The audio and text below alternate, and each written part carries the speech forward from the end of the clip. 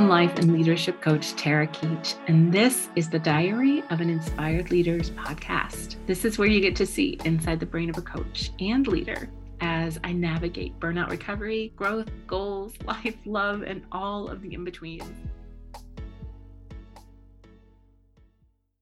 Hello and welcome to the podcast. Today's topic is something that so many of us deal with. It was actually a conversation that I had with a friend that inspired this, one of his biggest pet peeves. And as I was reflecting on the conversation that we had, I thought that you might really appreciate understanding what's happening in this situation so that you can apply it to the conversations that you have, to the work that you do, and to your team. So my friend told me that he was at a conference, a corporate event where new people, executives and above, were being oriented to the company and to the work.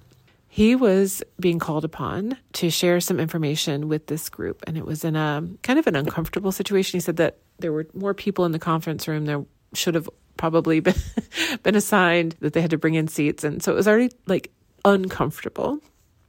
And then with the enthusiasm of the group, he was being over-talked. He felt, and his perception was, that he was being disregarded and ignored. And it was hard for him to get the attention of the group, hold the group's attention enough to communicate what he was there to do, to share with them. And he walked away feeling, first of all, really frustrated, but also angry and a little bit bitter. And the people didn't get the information that he had originally been brought in to share. And this is so relatable. I don't know if you've ever tried to communicate with someone who is stuck in their own lane or not paying attention to you or blatantly disregarding you. You know what this feels like. And it can, depending on your interpretation, can make you feel really small. It can make you feel really angry, really heated. And it can really take the wind out of your sails. It can make you second guess yourself or have that imposter syndrome peak back up. So what do we do? What we're going to do in this conversation, in this podcast, I want to unpack it a little bit. I want to look at what's happening when this situation comes up. And then I want to share with you some coaching skills. It's really 4 steps that I want you to think through the next time that this happens so that you can redeem the opportunity, make the most of it, and work to be heard, work to be understood, and partner so that the other people receive the knowledge, the wisdom, the encouragement that you really want to share with them. Are you ready for this? It's going to be super good. So why does someone else ignore or disregard or just completely dismiss something that you say? What's happening in their brain when you are having this experience? Fundamentally, their brain is not caring about what you value. They're not trusting you or believing you. Maybe they don't know you or like you, and they're definitely not hearing you. Okay, so their brain is running this filtration system constantly, just like your brain is, constantly filtering for the most vital, the most relevant, the most impactful tidbits of information in their environment always. And I'm willing to bet right now you're probably multitasking. And so you've got a wide array of inputs coming in through your brain, through all of your senses. You are having an experience and weighing whether or not to pay attention, to give weight to the words that are coming through this podcast. Okay? The same thing's happening in real life conversations.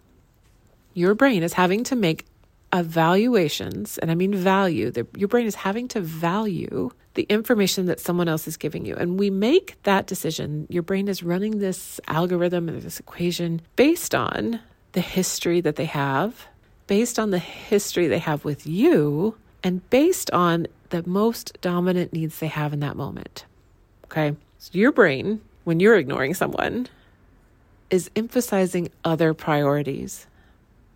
This makes sense, but we can kind of objectively understand where your brain is coming from. With the sea of information that's swirling around our brains all day long, it can be kind of tricky to have to make that call. And if we're the one who's being ignored, our brain is running a similar evaluation to decide how we're interpreting the feedback that we're getting. Okay, so there's feedback upon feedback. It gets really meta really fast. I have good news and bad news here.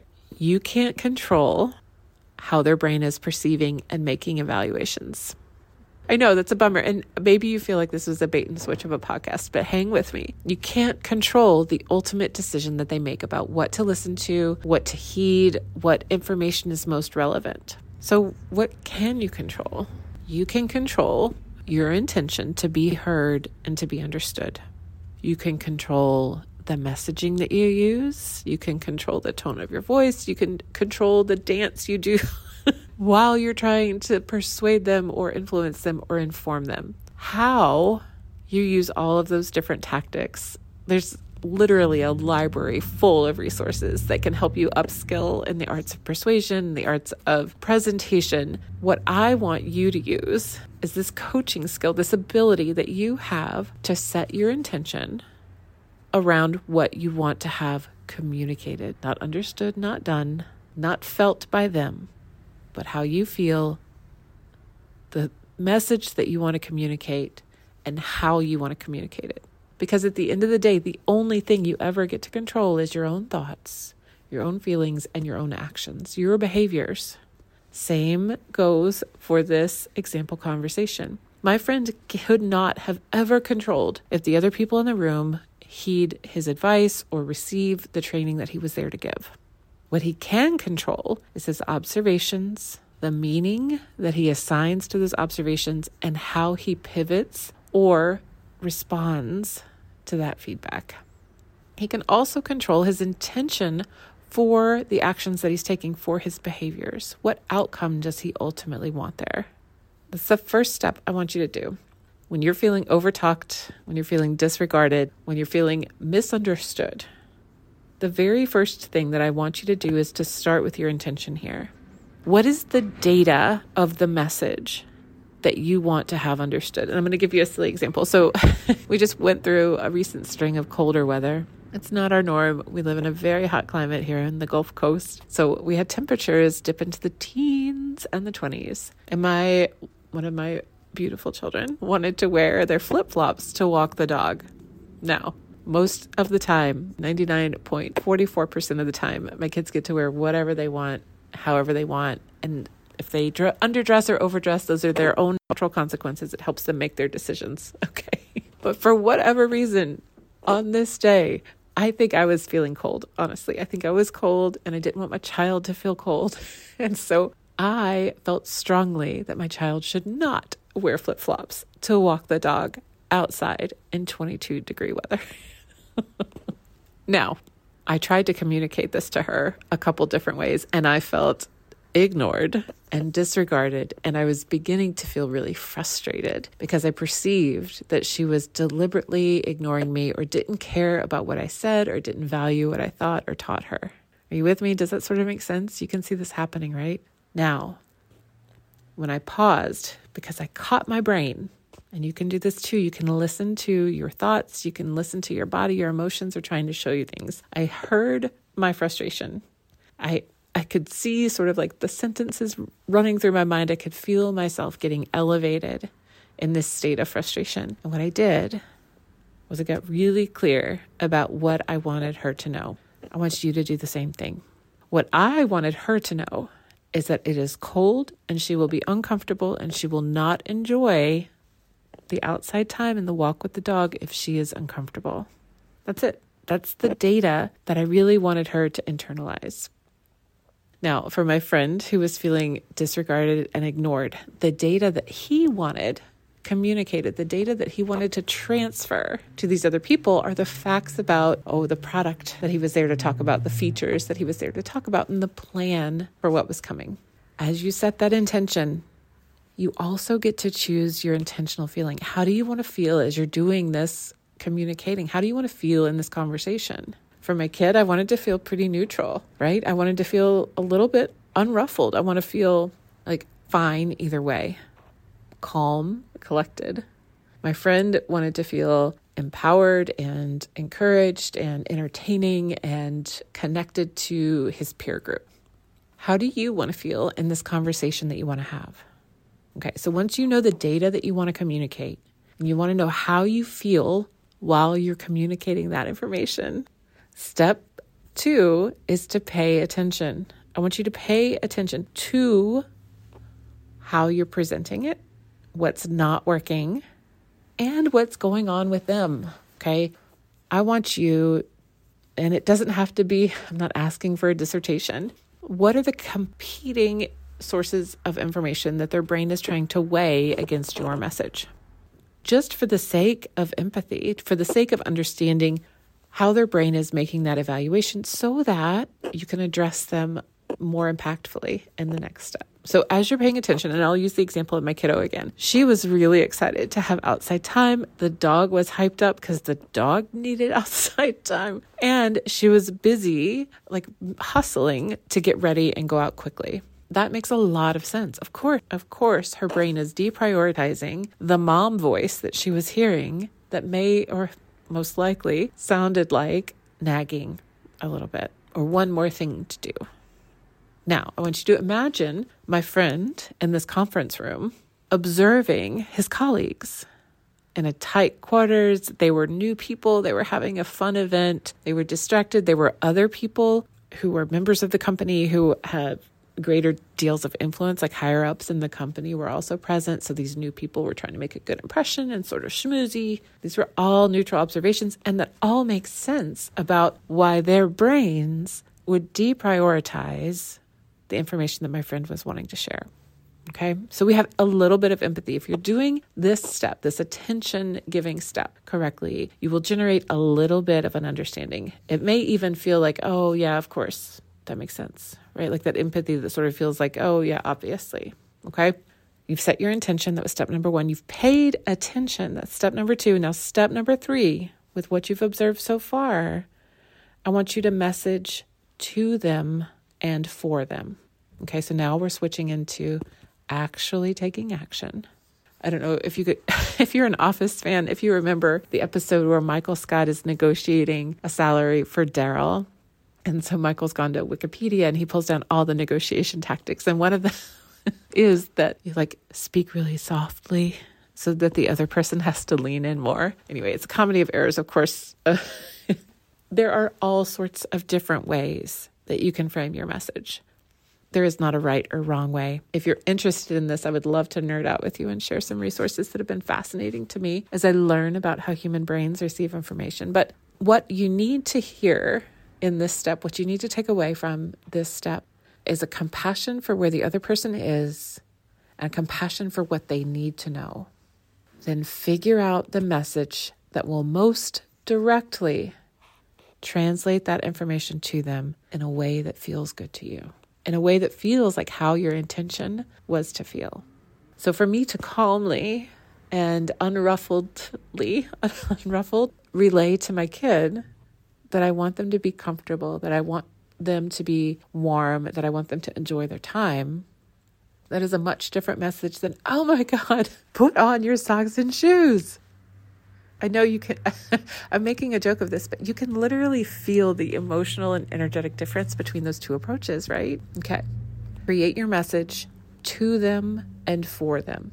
Now, there are all sorts of different ways to do this. If you are really not getting through with someone in a situation that does not feel lighthearted, like the example I'm giving about my kid dog walking in flip-flops in 22 degrees, I want you to think about switching how you're messaging.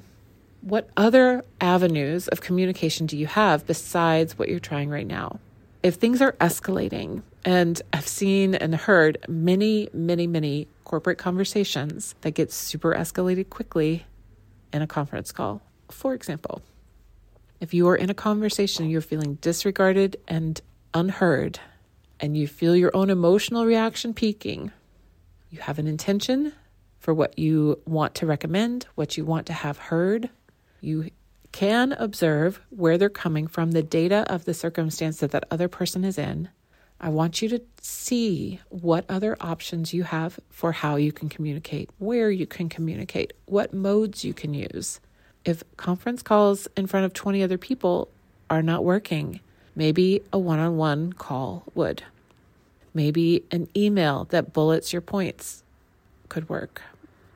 Maybe the best possible thing for you to do is to ask questions. Sometimes question asking can be the best messaging. And I got to tell you, that's actually the tactic that I took with my kid. Instead of reframing and trying to use the same words in a different tone or trying to use the same setting, I stopped saying things and started asking. And so for my kid, I was like, why do you think I'm asking you to put on your socks and shoes?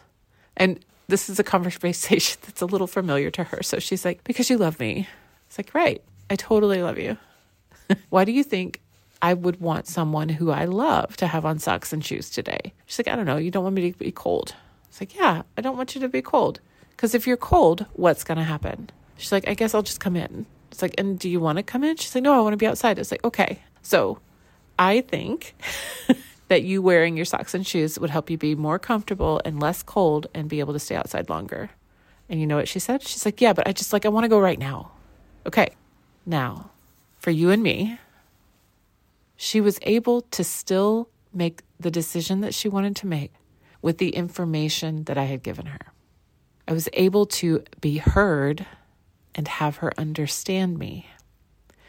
I want you to remember that it's not my job to control what she does or the decision she ultimately makes, because my intention was to be heard and to be understood. So I communicated in a way that helped her hear me and helped her understand my perspective. And she did. She still walked the dog in her flip-flops.